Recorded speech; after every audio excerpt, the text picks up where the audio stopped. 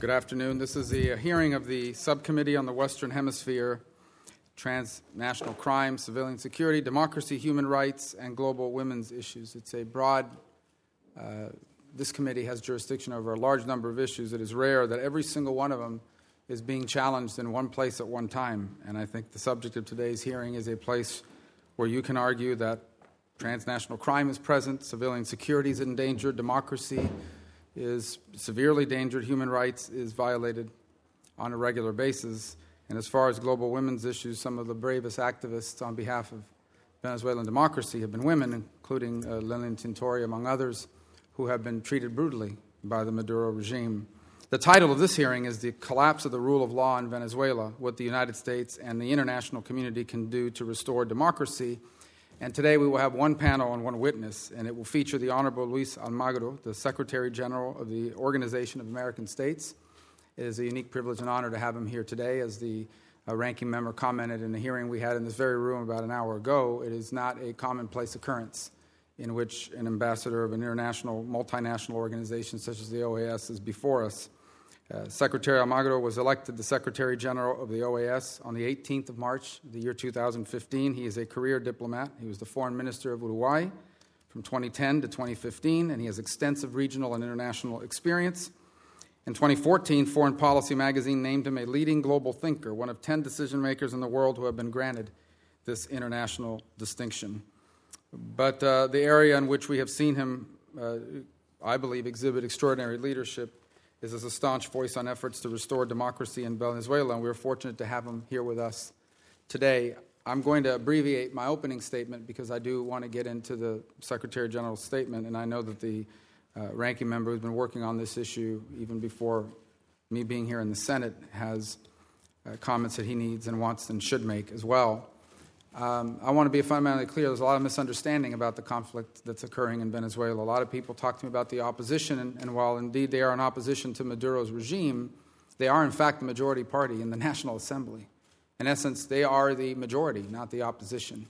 The problem is that the people with the guns and the army who are in charge of Venezuela have canceled democracy. For those, I imagine, attending this hearing today, you do so because you have an interest in it. For those who may watch it now or in the future, you need to understand that what's happened there is the following. And I apply what's happened there to what it would be like if it happened here. Imagine if the United States had an executive branch that basically took over the Supreme Court and put political cronies on it, canceled all funding and all function of the Congress, both House and Senate, went further and actually ordered the Capitol Police to attack the United States Congress if we tried to conduct our functions, cut off all operations, no salaries, no paper, no ink, nothing, no lights in terms of being able to meet. In essence, completely wiped out an elected National Assembly under the Constitution of that country. Imagine further if they announced we're not holding elections. We're not holding elections this year for governors and the legislative branch. We're not holding elections in the future for president. In fact, we're going to put together this fraudulent assembly, and we are going to impose a Cuban-style dictatorship under the guise of some sort of popular governance. That is the situation in Venezuela. Imagine even further, if, as an element of all this, elements within the government armed non-uniformed individuals and ordered them into the streets to attack protesters and beat them as part of militias. That is the situation in Venezuela. Or conduct trumped-up charges where they basically arrest political opponents, accuse them of ridiculous things, and jail them for extensive periods of time without charge and without recourse to the courts. That is the situation in Venezuela. And that is what brings us to this point. For what the people of Venezuela, the overwhelming majority of people in Venezuela, are asking for is simply a return to constitutional order. And I would say to you that it is not just the people that don't like the current leadership. It is people that actually agreed with Hugo Chavez. There are actually people that were supporters of Hugo Chavez and of the Constitution of Venezuela that have now aligned themselves with that cause, simply not because they ideologically agree with some members of the opposition, but because above all else, they want to see the rule of law restored. Chief among those voices is the current Attorney General of Venezuela, who on a steady pace over a period of time has begun to be critical of the Maduro regime. Today, she's now being charged with crimes for having done so. This is the horrifying situation. And if on the 30th of July they move forward with this Constituent Assembly, which is a fraud, it will be, for the first time in my recollection, a nullification of the constitutional democratic order of a nation in this hemisphere in probably over 40 years. There have been coups d'etats, there have been strongmen that have emerged from time to time and disrupted the constitutional and democratic order, and there have most certainly been non-democratic leaders elected who then have not governed as Democrats. But we have never seen a structural imposition of a Cuban-style model in over 4 decades in the region. It would be tragic. It would be tragic anywhere. It is especially tragic that it is happening in Venezuela, a nation blessed with educated, entrepreneurial people, with a deep culture of democracy, and, by the way, one of the richest nations in the world. One of the richest nations in the world with natural resources and human resources that today its people cannot buy toilet paper, cannot buy toothpaste, and cannot access basic medications in their hospitals. All of it the direct result of the Maduro regime's decision. And finally, further complicating this matter is the existence within that government of narco-trafficking elements. Multiple leaders and figures in that regime who, in addition to operating governmental entities, are also involved in narco-trafficking activity to the tune of hundreds of millions of dollars, if not billions. We have a catastrophe. And I conclude my remarks by saying that it is my hope that we can continue to work through organisms like the OAS in partnership with nations in the region such as Mexico and Canada, Brazil, Argentina, among others, who have stood forward on this. I'm encouraged to see statements out of the European Union, out of Spain, and multiple other nations that have pronounced themselves on this. I'm hopeful of that. I think that is the ideal way forward. I also know this, and I do not speak for the President, but I have certainly spoken to the President, and I will only reiterate what he has already said, and I've been saying this now for a number of days.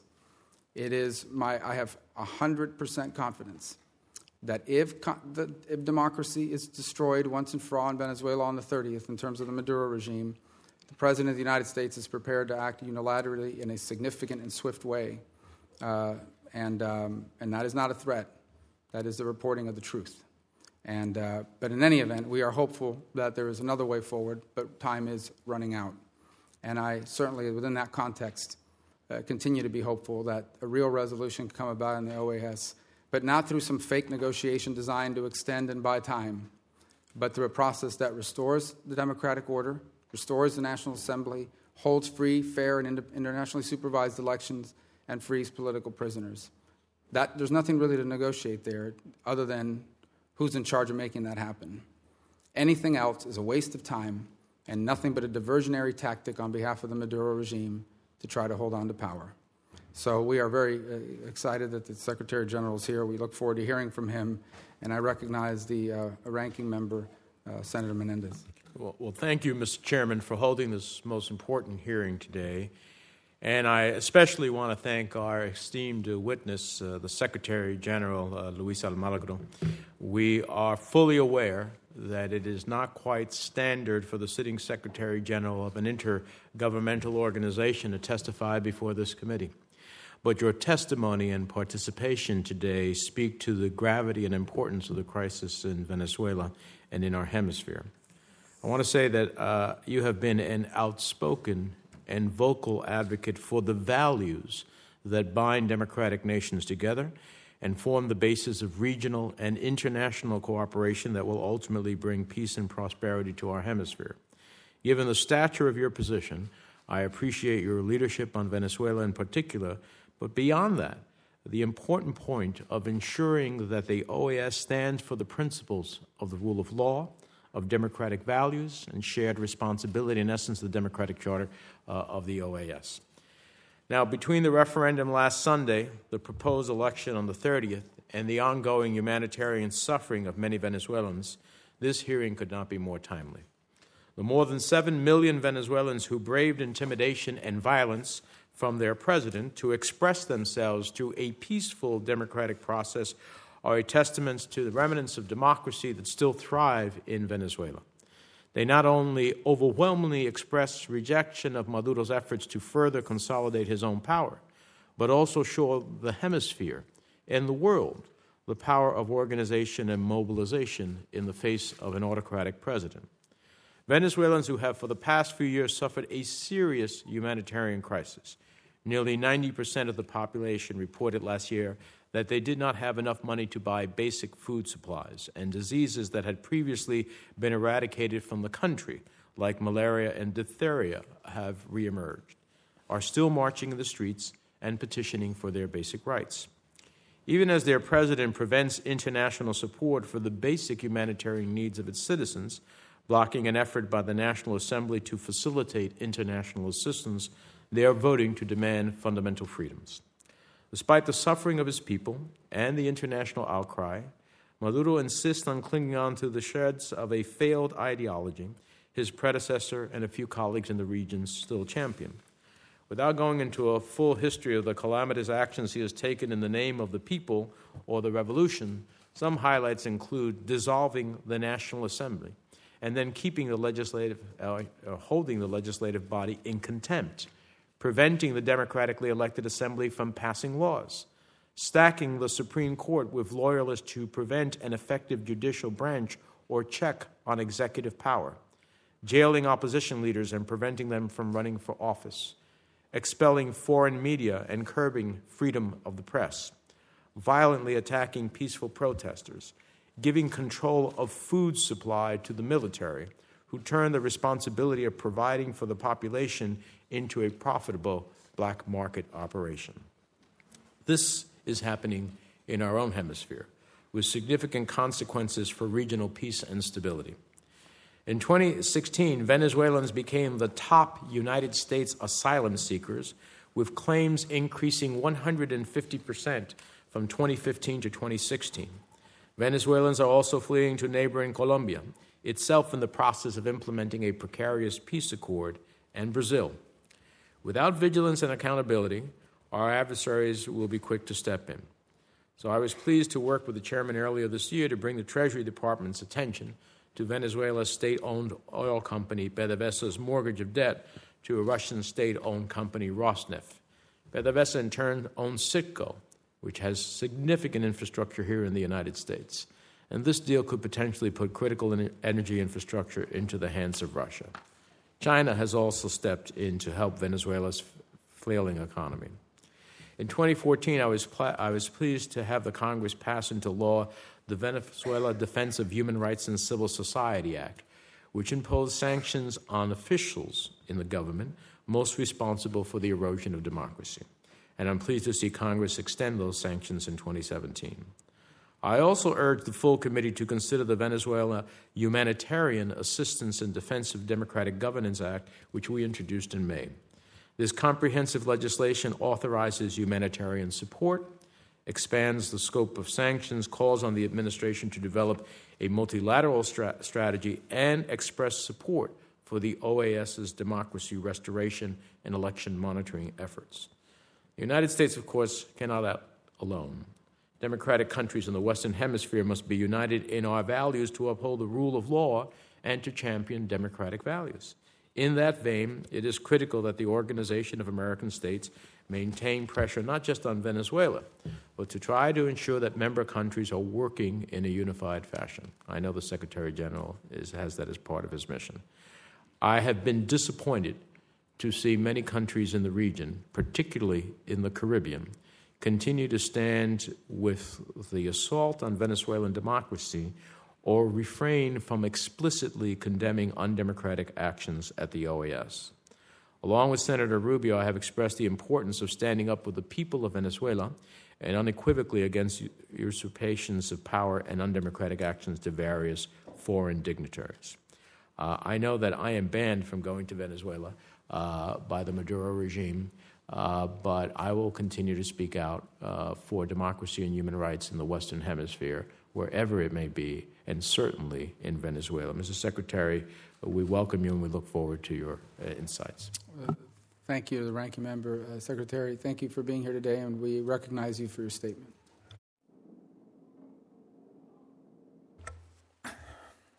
Senator Rubio, Senator Menendez, members of the subcommittee, thank you for this opportunity to be with you today as we address the ongoing crisis in Venezuela.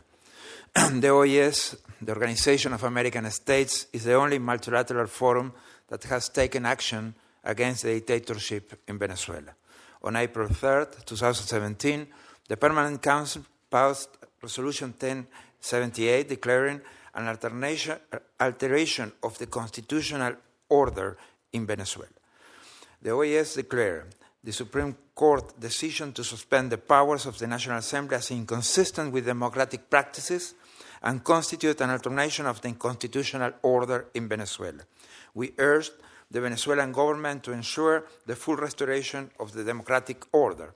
We requested that the Venezuelan government safeguard the separation and independence of powers.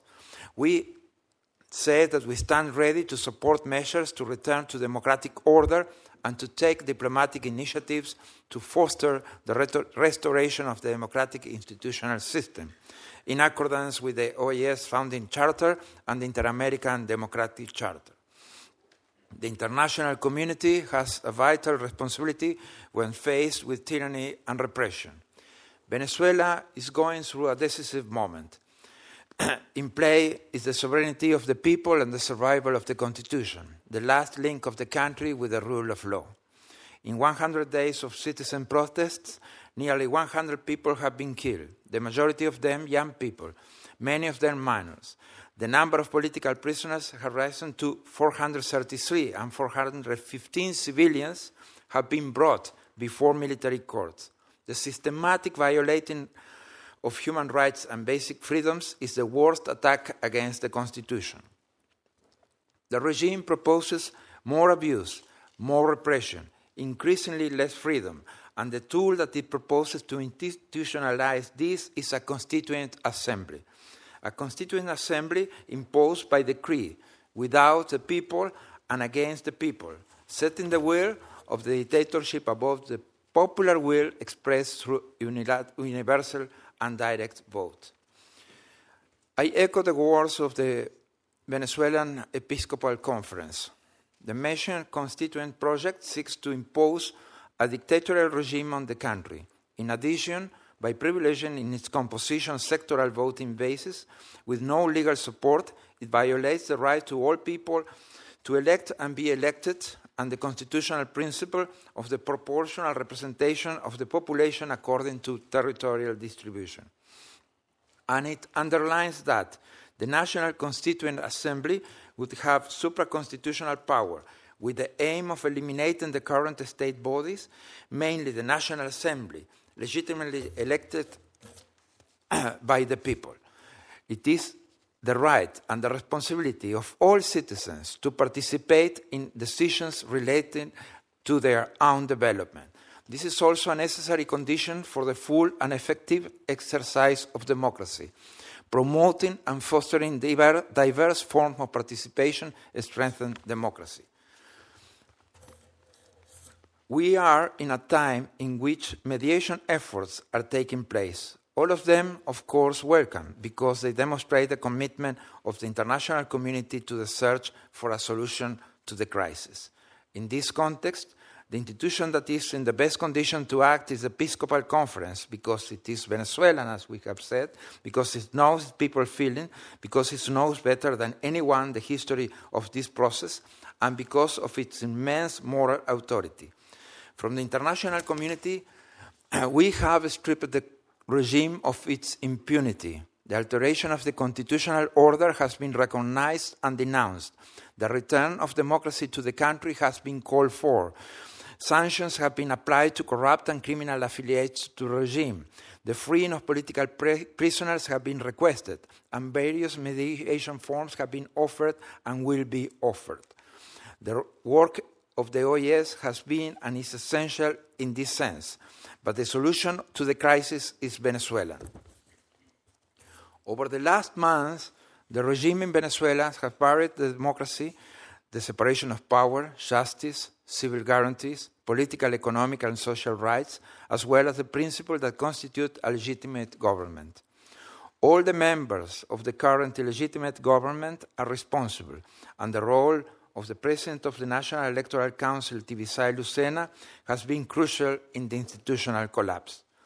An independent, impartial, healthy electoral body with adequate technical capabilities is fundamental to guarantee the political rights of citizens.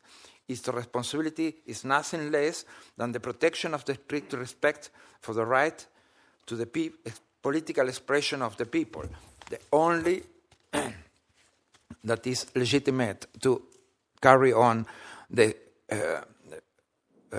country. The formula announced by Tibisay Lucena to the National Constituent Assembly is as technically absurd as it is unconstitutional and undemocratic.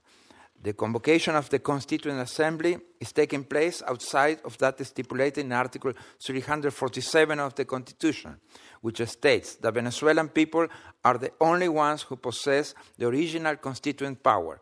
In this way, it definitely puts an end to the right of the Venezuelan people to democracy.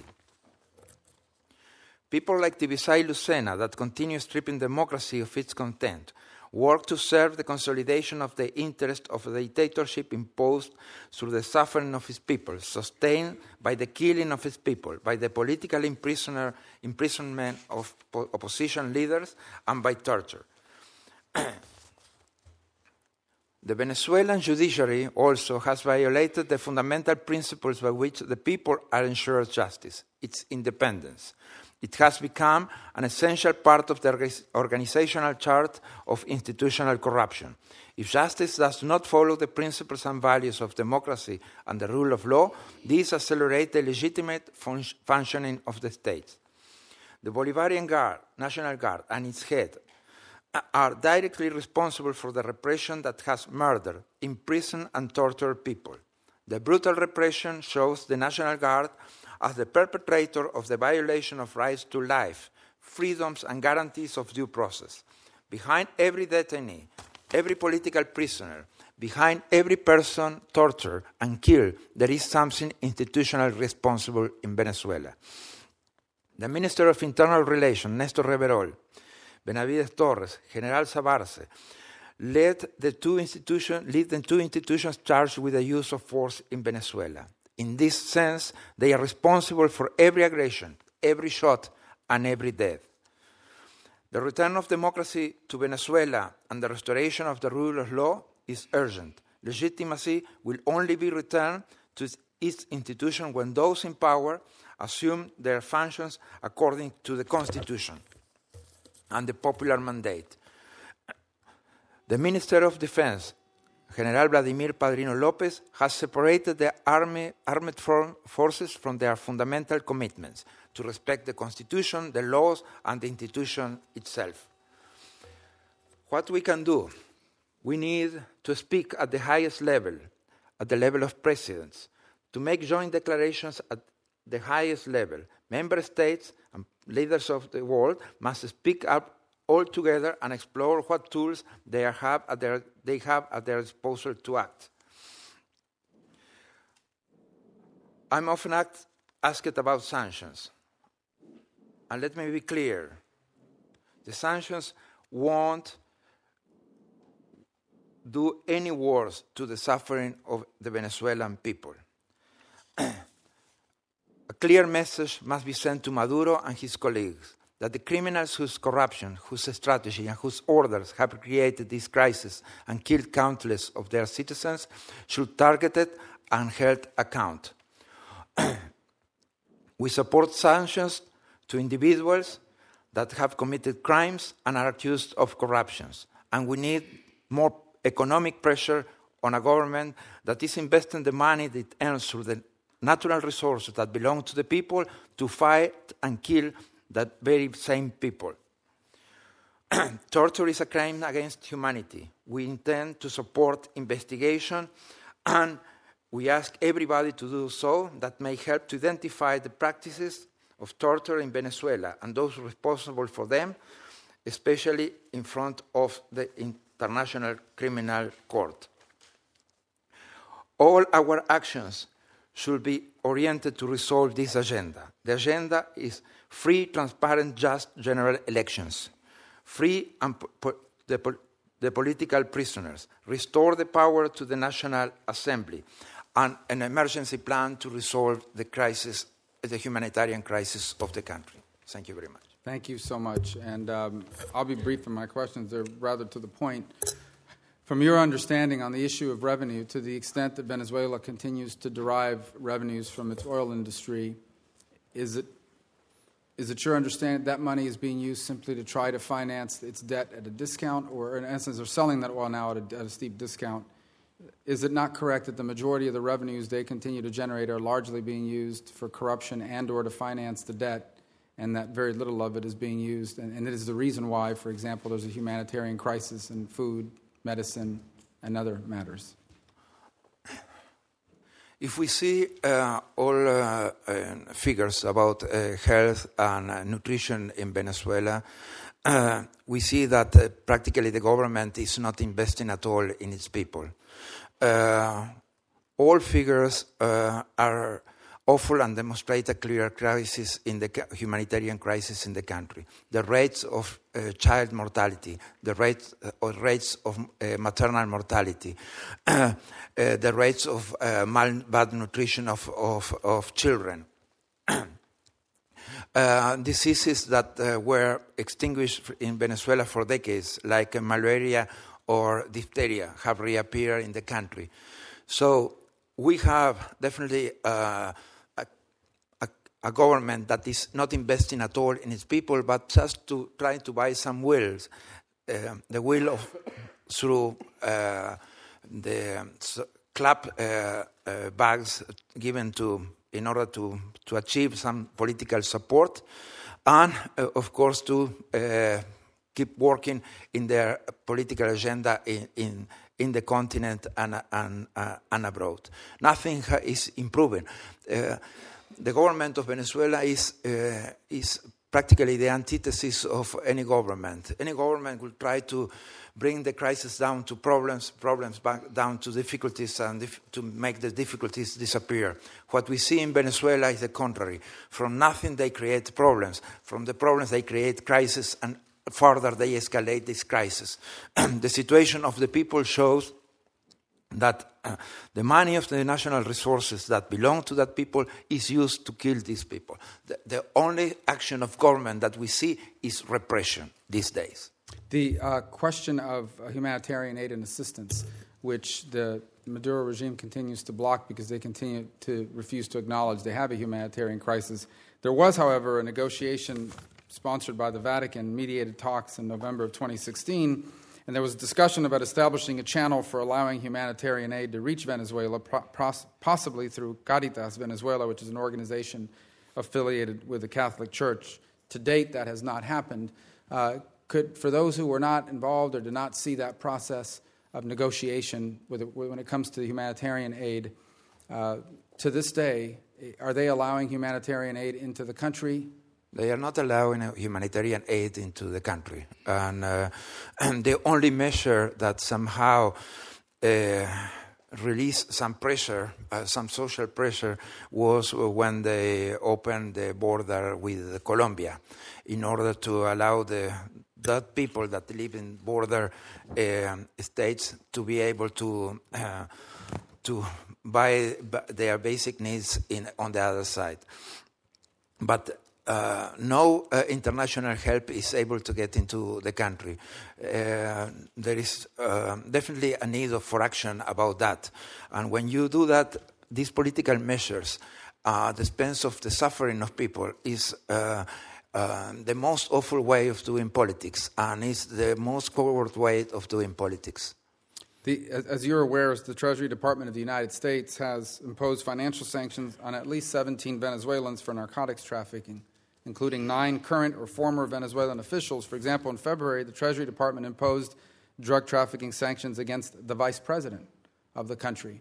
There are also very strong allegations made by defectors and others about the involvement of an individual by the name of Diosdado Cabello, who in my personal view, based on everything I have seen, he's not simply a political leader. He is, in my view, the Pablo Escobar of Venezuela today. He is a narco-trafficker. How complicated in this political dynamic is the existence of this narco-trafficking presence in Venezuela to the political overall crisis? When when you see the structure of government and you see the closest relatives of the presidential family are in jail in New York and are judged in New York for narco-traffic. Then you see that the vice president is the second in charge, has its resources for about $2 billion in the United States that have been sanctioned. When you see that number 3 is that Minister of Interior Reverol is also accused by the DEA by narco-traffic, then you have really a serious problem because it looks like the whole structure is taken by this by narco-traffic. So it's not how you move out of, how you push a dictatorship out of and bring back democracy. It's also now how you dismantle narco-traffic from the state, and that is a completely new challenge for our organization and for our community. That is is a very serious problem, like corruption is a very serious problem. Venezuela is the most corrupt country in the continent. That in itself shows that nobody is judged by corruption in the country. The only way to judge them is international, like the cases that involved corruption of PDVSA in Houston. So to attack these issues definitely is an imperative in all our country. To apply sanctions that can help solutions in this field are extremely necessary. And my final question, at least for this round, because Senator Kaine has joined us as well, and I want to make sure multiple members have a chance to speak to you about this topic, is the following. It is our natural inclination as a nation and as a people and in the region, as is your job working in a multinational forum, to seek for there to be a negotiated process forward. In this perfect world, the Maduro regime would realize that this is unsustainable, and there would be some sort of conversation, a serious one, about holding elections for governor, holding elections for president, freeing political prisoners, and creating that space. However, and while I am not against that happening, I don't believe it is going to happen, and there's no indications that it's going to happen. And I would ask you to give us some insight into your views on negotiations, not in general, but as it pertains to Venezuela, and in particular, how the Maduro regime has used the ruse of dialogue and negotiation to buy time and divide the opposition and extend itself and perpetuate itself in power. Yes, we have seen that, and we have denounced that. The way that the government uses dialogue is just to achieve two things, mainly: to release internal pressure and to release international pressure. That happened in the first week of November last year. There were not a single commitment to deal with the agenda that is necessary to resolve in Venezuela.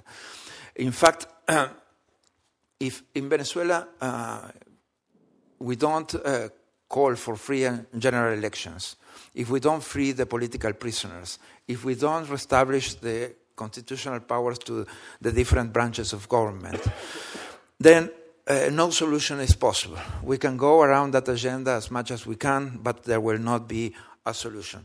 The government so far has not been able to push for a solution like that. And it is very clear that the main task, and we saw it last year during the procedure of the recall referendum, we see it this year again, is how they remain in power, no matter what. Imagine that in any country in the continent would be demonstrations and 100 demonstrators were killed. Anywhere. That government wouldn't be standing anymore. It's against the basic rules of democracy and human rights. The government, when they cannot use this tool of dialogue, they just go to repression. And then they try to move back to create some conditions of a dialogue with without facing the real agenda of the country. I think these days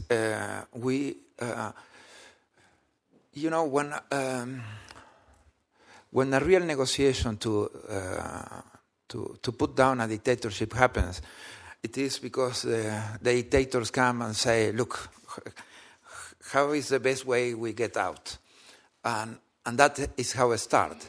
It doesn't start by bringing down the National Constituent Assembly. It doesn't start by trying to create side effects with the negotiations.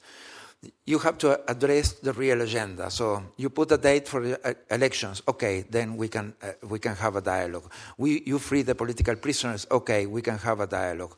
You reestablish the power of the National Assembly. Okay, we can have a dialogue. If nothing like that happens, then the conditions definitely are not there. It is awful that the people of Venezuela has been condemned to be killed in the streets or to be submitted to the peace that the dictatorship provides, that is complete lack of rights. Well, as I turn it to the ranking member, my observation is when the Pope says he's no longer interested in continuing to participate in the dialogue because he doesn't think the Maduro government is serious about it, when the Pope says that, it's a pretty strong indication that of how they've used these negotiations as a farce. The ranking member.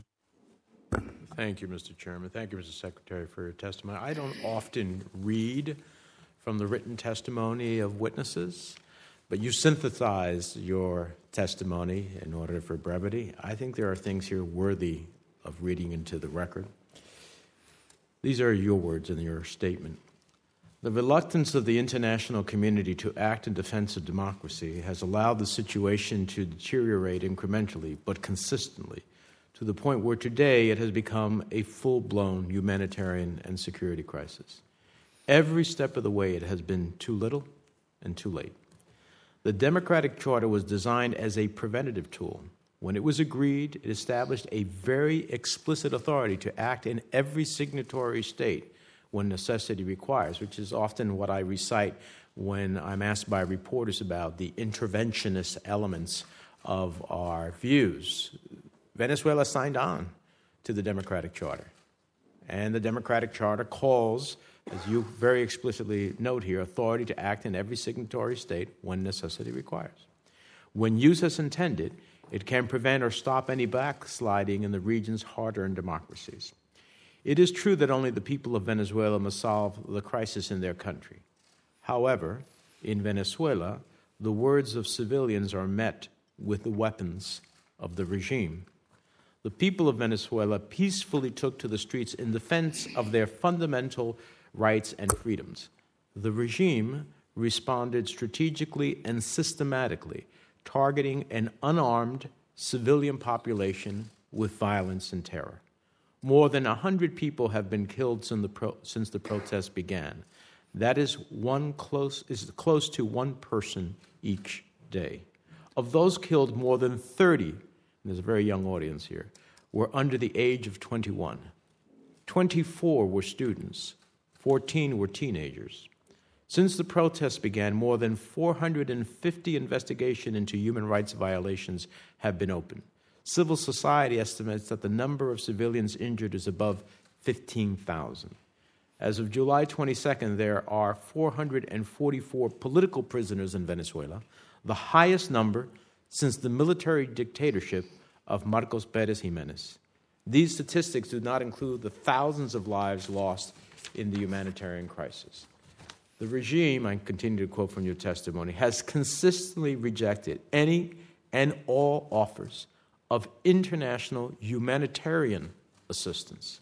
Instead, they have weaponized what little resources they do have, selecting who gets what. President Maduro, his cabinet, and his military leaders have blood on their hands, and they must be held accountable. End quote. That is not the views of some members of the United States Senate or the statements of some members. It is the view of many of us. But it is the statements of the Secretary General of the OAS. And it is a powerful statement. And it's so sad. Can you pull that up for me? It's so sad in a country that has enormous human capital and tremendous potential. So, Mr. Secretary, lo felicito por su postura vertical y su coraje y su compromiso a la democracia. I really appreciate, it's very often that in diplomacy we mitigate what is clearly the harsh in the light of day can't be mitigated, and I appreciate your straightforwardness. I want to ask you, and I don't describe this as a personal failure. It's institutionally I'm trying to understand. In June, the OAS failed to garner the 23 votes necessary in favor of a resolution on Venezuela that was introduced by Peru. I go through some, and this is not an official sheet, so I may be wrong, and I will stand corrected, but I'm going to read from what was a photograph of a sheet of who voted how. So here are the people who abstained: Antigua and Barbuda, Ecuador, El Salvador, Grenada, Haiti, República Dominicana, Suriname, Trinidad and Tobago, and then the people who voted outright no: Bolivia, Dominica, Nicaragua, St. Kitts and Nevis, and St. Vincent and the Grenadines. Why do you think that you could not achieve 23 votes in what is so clear? I mean, your statement is so clear, so unambiguous, so powerful. Why do you think that countries in the face of that would abstain and or outright vote no? Because countries vote because of their interests and not because of principles and values always. And they have strong economic, political, social links with the government of Venezuela. And those links, they definitely value a lot, enough not to vote against Venezuela in those circumstances. In any case, I have to say that the importance of that resolution was to create a group of friends in order to deal with the Venezuelan case. Those days also, the last 2 weeks before that, happened that were something like 8 or 9 initiatives of group of friends, mediators and facilitators for the Venezuelan crisis. So that solution that could have helped Venezuela, I think, in fact, I don't think the government would have accepted that way of negotiating. In any case, we have to keep working on those votes, and we have to keep making evident what is going on in Venezuela. And the situation is clear enough, but also we have to say it around. We have to be loud about, and I think it also would be extremely useful, as I said before, that this group of friends, in any case, can start working, and can start working at the level of presidents, and can make joint declarations. In fact, the most important, the biggest countries, those biggest GDP, the biggest populations, they were there in that votation, concerned about the situation in Venezuela.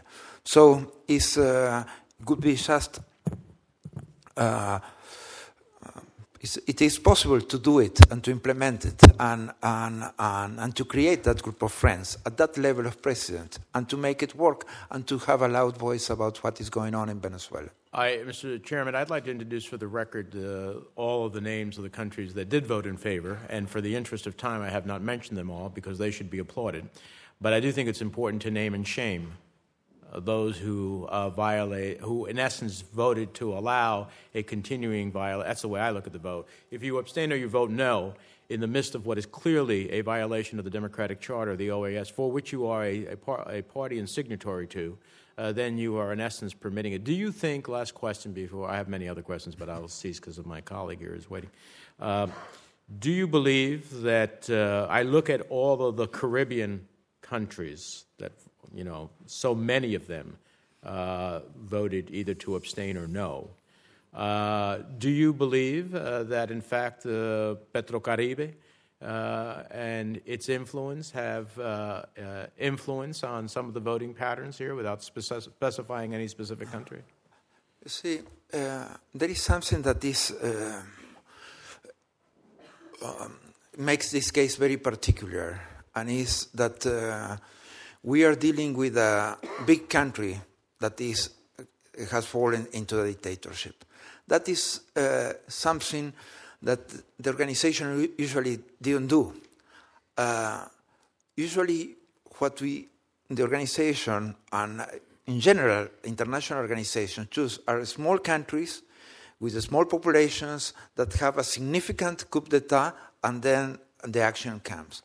When we have seen this process of Venezuela, we see that these kind of problems happened in the past. I mean, I can quote, for example, the case of the mission that observed the elections where Fujimori made a fraud, and that permanent council those days didn't approve the report of the mission and supported Fujimori. The countries that were sitting there supported Fujimori in that case. So it's not the first time that happens that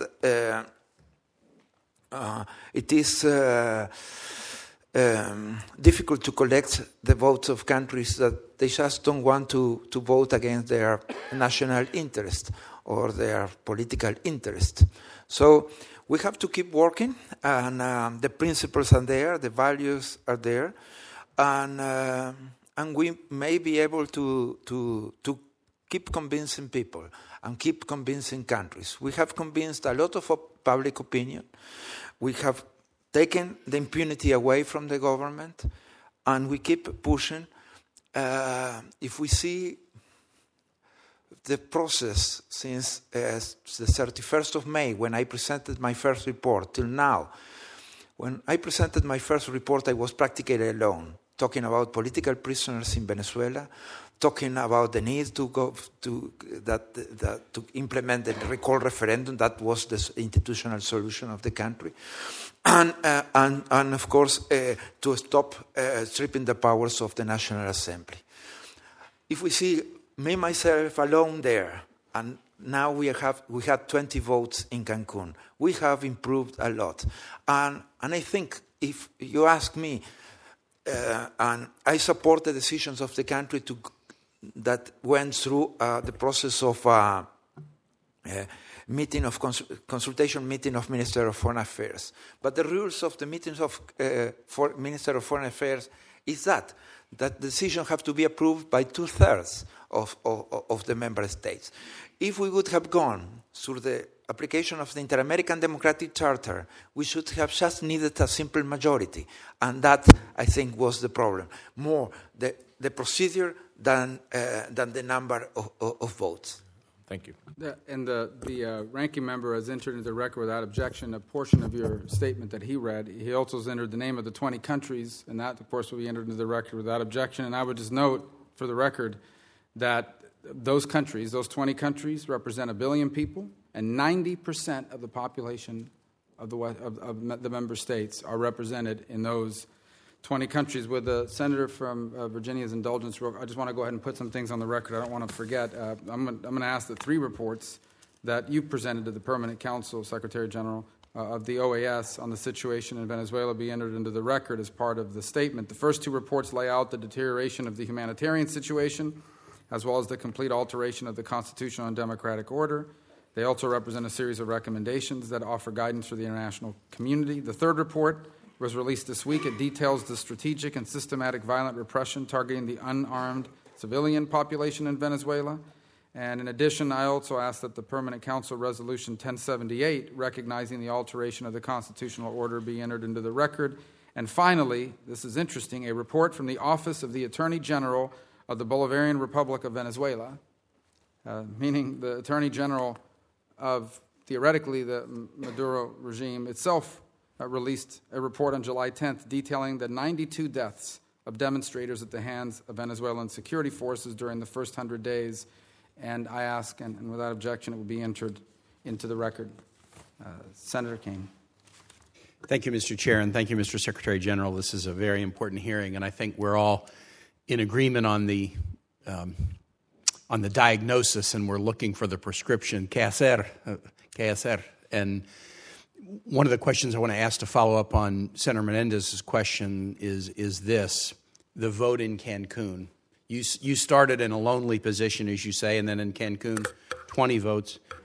What would the effect have been in your estimation if the vote in Cancun had followed this referendum? 7.2 million Venezuelans turning out in the referendum and overwhelmingly rejecting the prospect of a dramatic rewrite by the Maduro government of the Constitution. Do you think there are abstains or no votes within that Cancun vote that, seeing this significant turnout and the significant will of these voters, might rethink their position, or do you think if we had this Cancun vote, it would likely come out the same? I'm curious.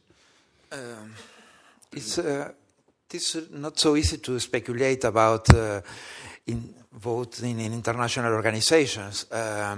It will depend on the circumstances. It will depend a lot on the words that we use for the resolutions that we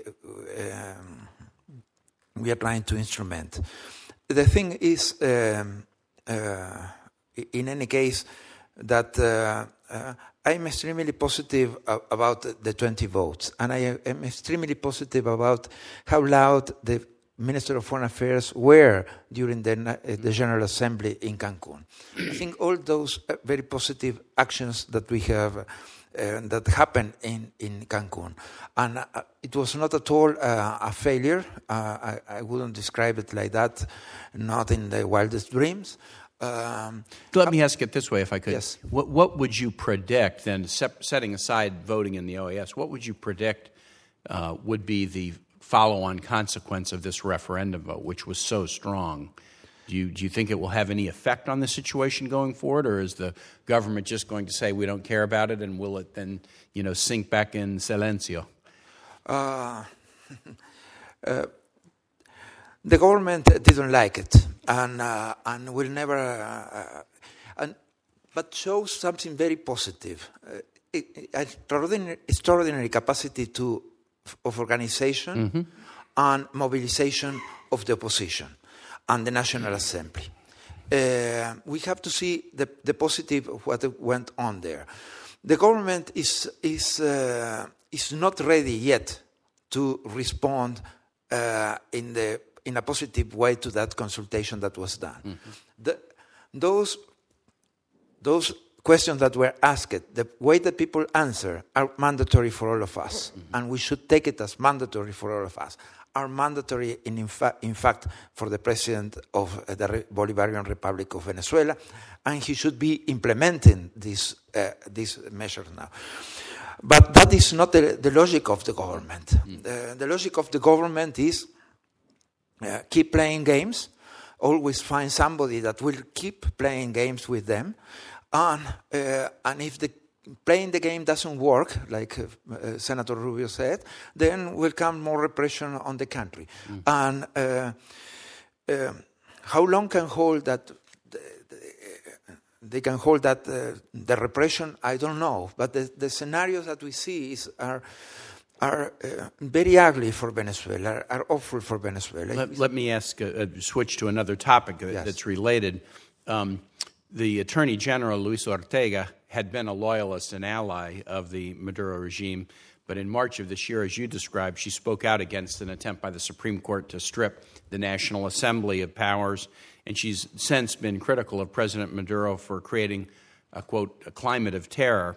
The Supreme Court has banned her from leaving the country and frozen all of her assets.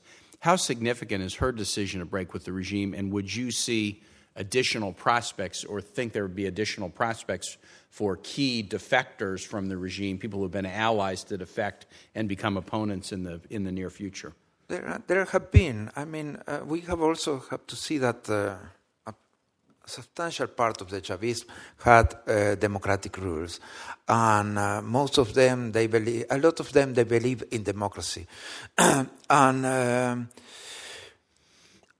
the permanent electoral exercise that Venezuela did during the years of Chavez, of course, came to an end because mainly dictators, they like elections when they are going to win them. If not, they are not useful for them. I've been on the side of a losing election recently. I like elections I'm going to win too. I mean, that's not just dictators. Well, I won and lost one in the same year. Try that.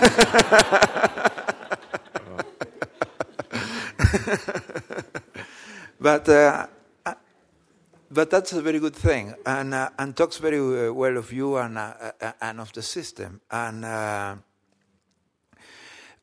of course more people have moved. Former Minister of Interior Miguel Rodriguez Torres has moved. You know that there are something like about 100 officers of the military of the army that are in jail. So.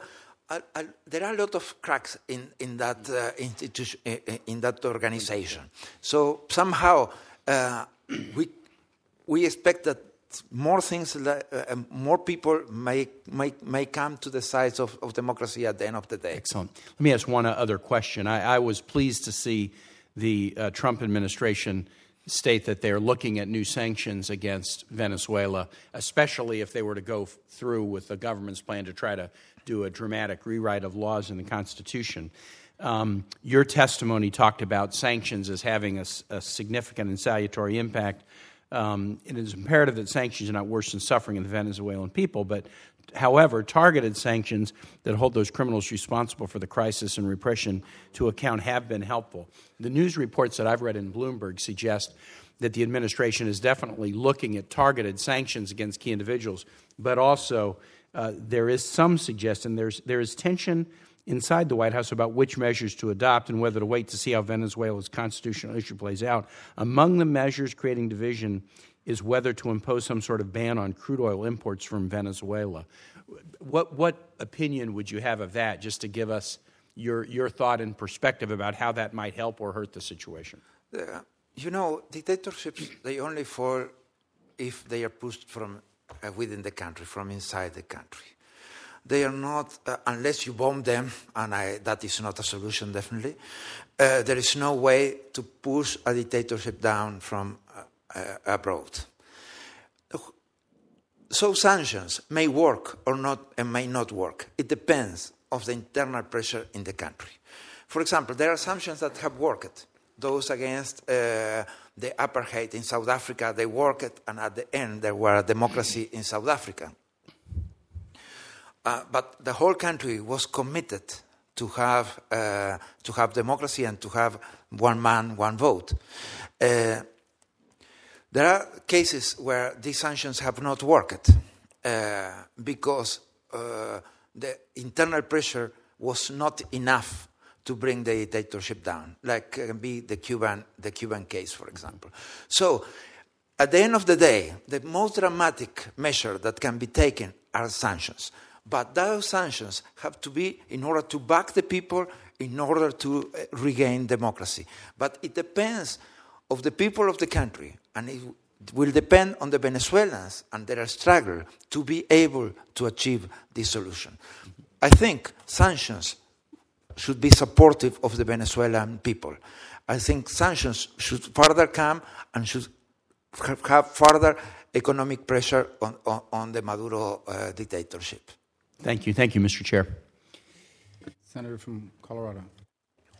Thank you, Mr. Chairman, and thank you, Mr. Secretary, for being here today. I had an interesting conversation with a gentleman last night from Colombia. He grew up in Colombia, lives in the United States now, and he was talking about when they were children, if they wanted goods, if they wanted certain fresh products or produce, they would go to Venezuela and they would have access to the goods, the produce that they couldn't get in Colombia.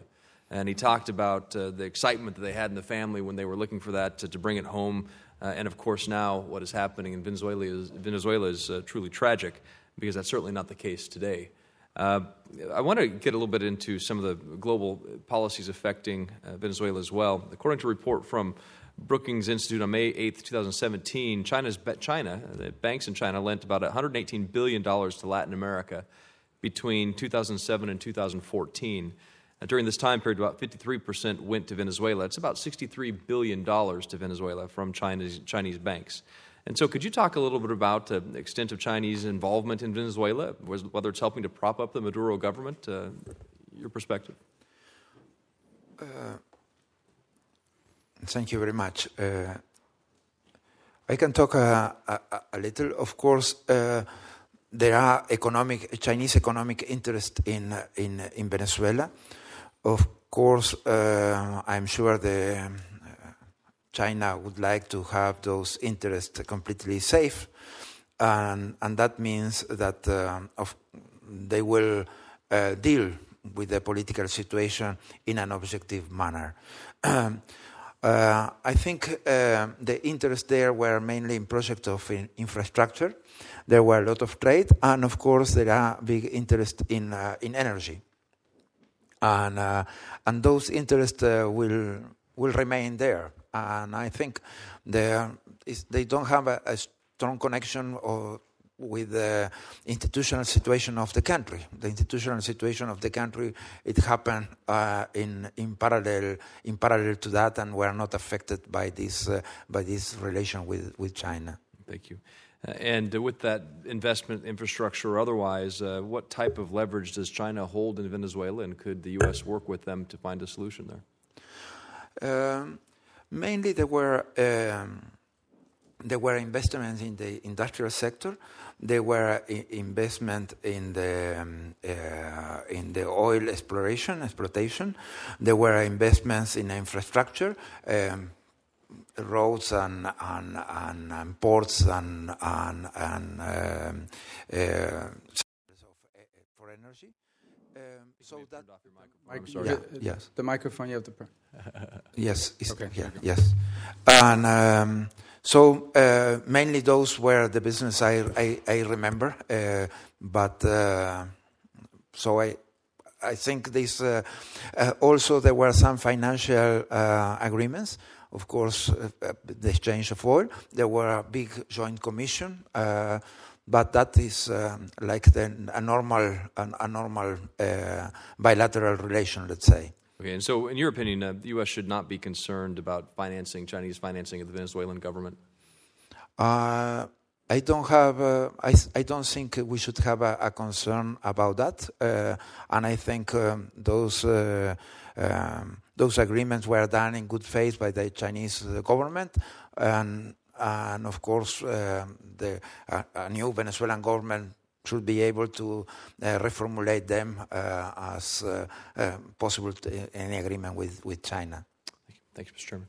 Thank you. And just for a point of clarity on it, and I'm going off the Congressional Research Service here. First of all, let's describe the situation in Venezuela today. By estimates, Venezuela has international reserves of approximately $10 billion, according to this report, but its financing needs for 2017 are $17 billion. So they got a $7 billion hole at minimum.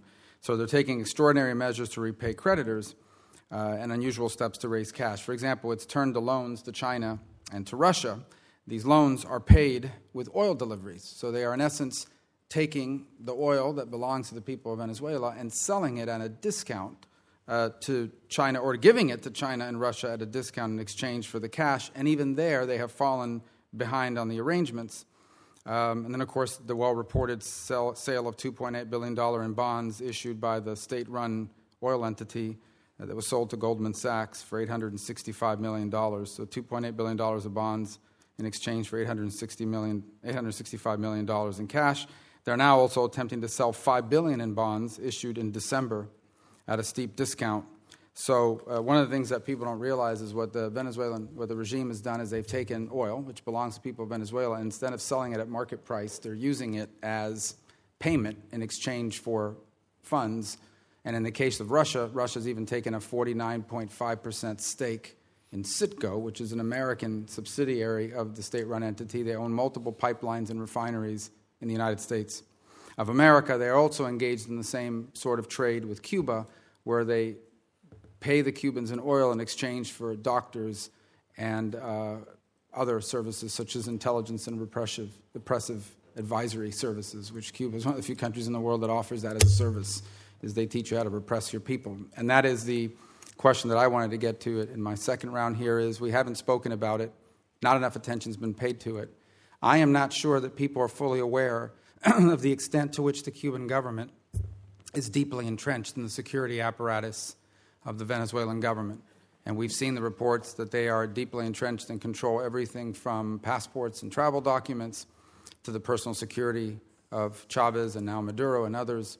And certainly their hand is visible in all of these measures that are being taken, including the release of Leopoldo Lopez to his home. He's not released, he's on house arrest. We're very happy he's with his family and his wife. He shouldn't be detained at all. But it's a very typical Cuban government move where they release someone into house arrest, but they're still not free and able to operate. We haven't discussed the role of Cuba as providing assistance to the Venezuelan Maduro government. And I know they have other allies in the region, but Cuba is a critical ally. I guess I ask you in the way you deem appropriate, if you could describe the role that Cuba plays in sustaining the Maduro operations that we see today. Yeah. First of all, we have to say that everybody is taking profit of this weak Venezuelan government, weak in the sense that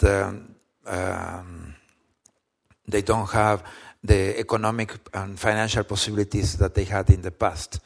So if we see any agreement that they have done, they have given away a lot of these resources of the people. Every renegotiation has given away a lot of these resources of the people.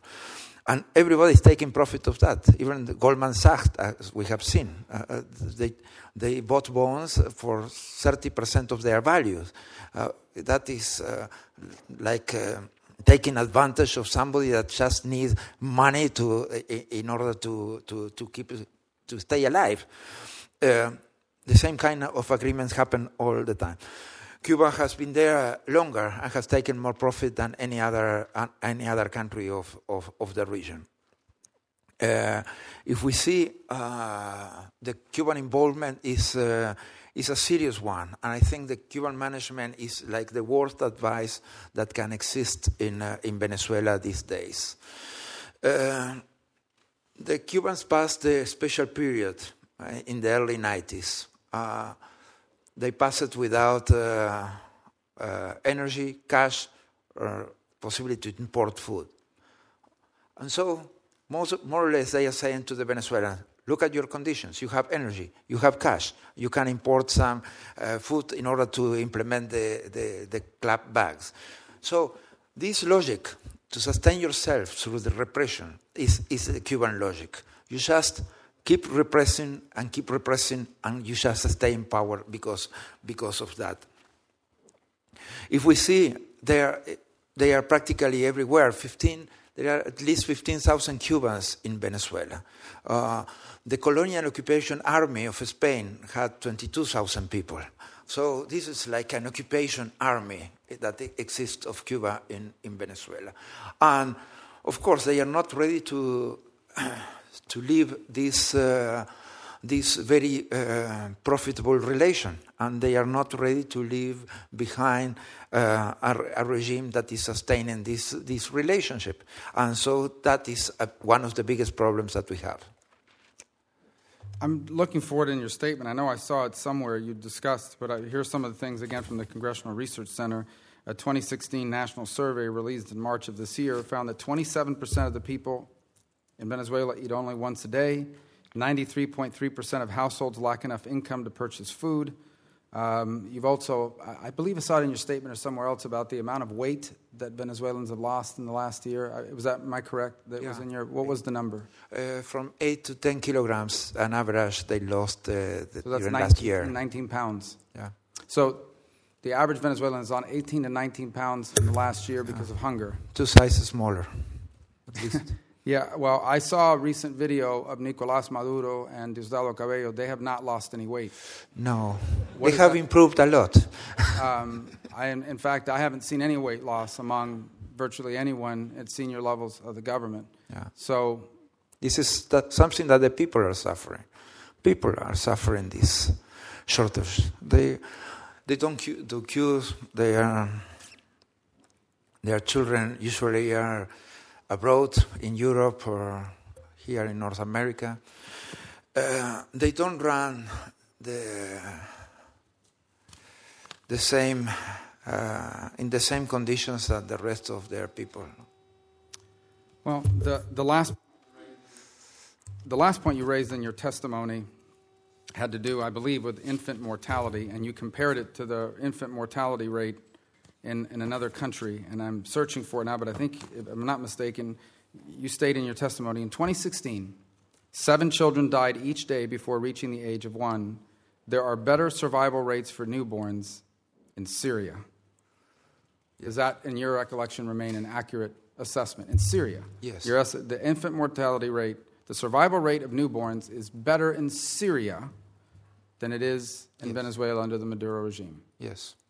And for the record, there is no U.S. embargo against Venezuela, Yes. nor any embargo from anyone. No. The only embargo on the people of Venezuela is self-imposed by the Maduro regime. Yeah, but it's what I said in my presentation. The money of the resources that belong to the people, they just go to kill the people, torture the people, and nothing is provided to them. So any sanction on Venezuela will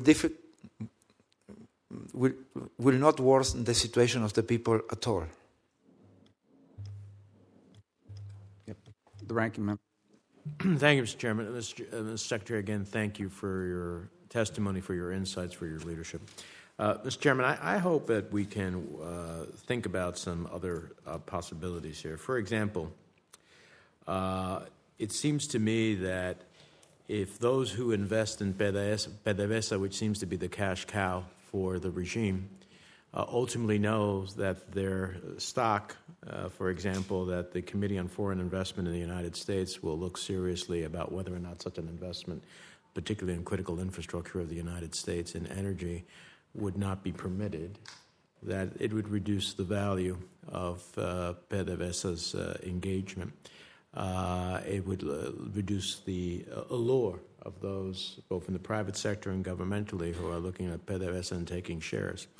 I look at the countries that I named earlier, and whether it's a Millennium Challenge account that we have had, or whether it is a series of our other aid, I mean, peaceful diplomacy is a combination of the use of your aid, your trade, and of course the denial of aid or trade in a pejorative way, to get countries to move in a direction that's in your national interest. I really believe that the dramatic testimony of the Secretary General about what is happening in Venezuela, which I largely knew, but has been dramatized by his testimony, and the incredible importance of Venezuela as a country, its size, its energy, its people, in the midst of Latin America, is a national security question of the United States. What happens if people massively seek to flee? What happens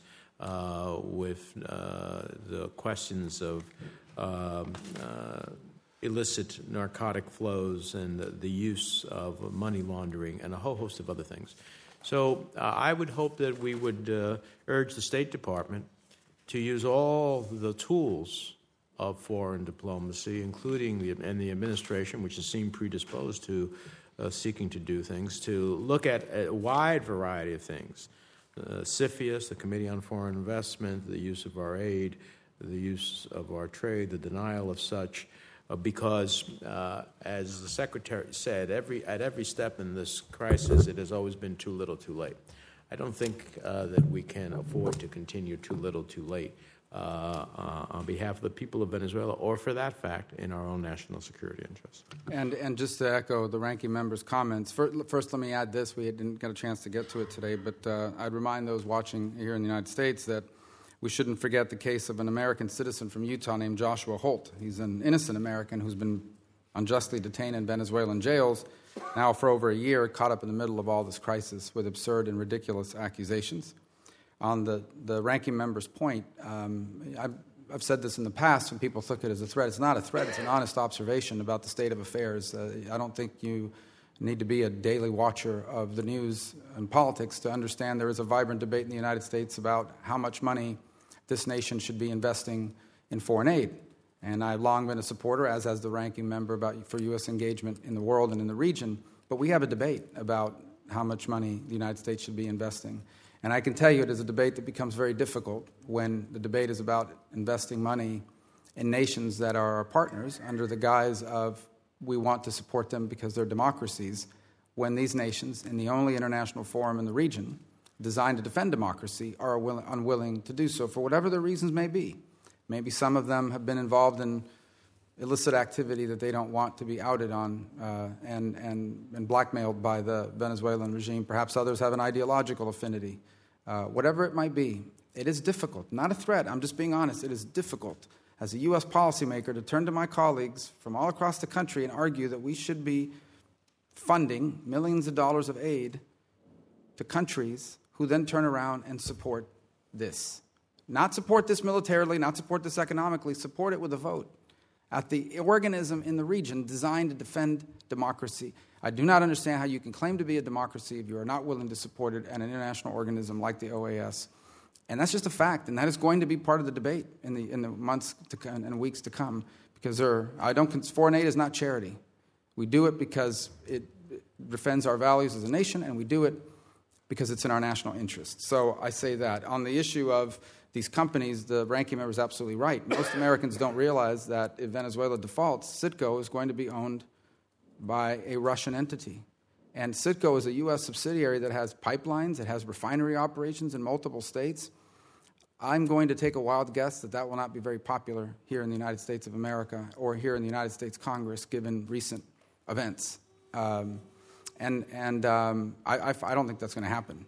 And so I think if you're Vladimir Putin and his good friend who runs and owns that company and operates it for the benefit of their corrupt cronies over there, you just realize you own 49.5% of bad debt, because the only way you're ever going to get your debt repaid is a functional society and a country that operates and has an economy, not this disaster. As far as the Chinese are concerned, I'm sure they'd like to have more reach in the Western Hemisphere, but I can tell you what their number one concern is. They want to get paid back. They paid for this oil at a discount. They got a good deal. They expect to get the oil. And if they don't get the oil, it will be humiliating. Humiliating to the Chinese government that made this bad loan where they gave all this cash in exchange for oil, and they're not going to get it. And my message to the Chinese government is, these guys will never be able to pay you back. This is a dysfunctional narco state that is in a death spiral in terms of its ability to function. If you want to get paid back on your debt, the best thing that could happen for China is for a functional nation state that restores democracy and has an economy that works and can actually produce oil again. Because the oil doesn't magically produce itself. You have to have people willing to show up to work and people that know what they're doing. But this is what happens to an oil industry when all of your buddies and friends that know nothing about the industry get put in charge of it. And that's what's happened here. It became a piggy bank for everybody. And the third point is, on those in Wall Street that are thinking about it, the reputational damage of those who bail out Venezuela is going to be extraordinary. All this stuff is being documented as much as anywhere in the world. The list is extensive of people that have been jailed and oppressed. And I know that there's some good deals to be had in their minds in terms of the balance sheet. But I can tell you that whether they're a large multinational entity or a hedge fund looking to make a quick buck, the reputational damage of lending money to this regime will be extraordinary. It's not a threat, it's a promise that I intend to talk about you if you do it. And people will know it, and we'll see what that means in the short and long term. So this is a distressing situation. We are 13 or 12 days away from what I think will be, if it happens, a tragic and unacceptable outcome in our own hemisphere. And as I said at the outset, it'll be the first time in almost 4 decades that you have a formal structural abandonment of democracy in exchange for Cuban-style dictatorship, perhaps even worse in some ways, if that's even possible. And I just don't know how that's going to go over very well. And I hope we can get more of our colleagues interested in this topic, because my bigger fear on this side of the equation is, meaning as policymakers in the United States, is this is a very serious situation that could lead to all sorts of destabilizing effects in the region, including mass migration problems beyond what we've already seen now, a deep endemic humanitarian crisis, and God forbid, violence, probably initiated by the regime. And it could come upon us very quickly here if we're not prepared to address it. I believe, from everything I've seen and heard and talked about with them, that the U.S. administration not only wants to address it and be serious, but is looking for partners in the hemisphere to work with, hopefully through the OAS or perhaps as a group of friends through the OAS. But July 30th will not come and go with a press release. Of that, I am 100% confident. Anything else? I thank you for being here today. I know how busy you are, how much time you spent on this. By the way, for those who do not know, and you have been the subject of extraordinary personal attacks by the Maduro regime and the other thugs that surround them. I know that doesn't necessarily matter to you directly, but your efforts have been noticed there, and I think anyone who they attack, I think that's a badge of honor, and so I just thank you for the efforts. They've been extraordinary, and we hear that from everyone everywhere. And you say you were alone when you started. It is true. There's no way we'd be at 20 votes without your leadership on this topic, and I'm convinced that number will grow in the weeks to come. So thank you so much. We're honored that you came here today. Thank you. And with that, I thank everyone for being here. The record will remain open for 48 hours. I intend to submit additional questions for the record. We'll get them to your office. We'll work out a process to make sure they're part of our record. And with that, our hearing's adjourned.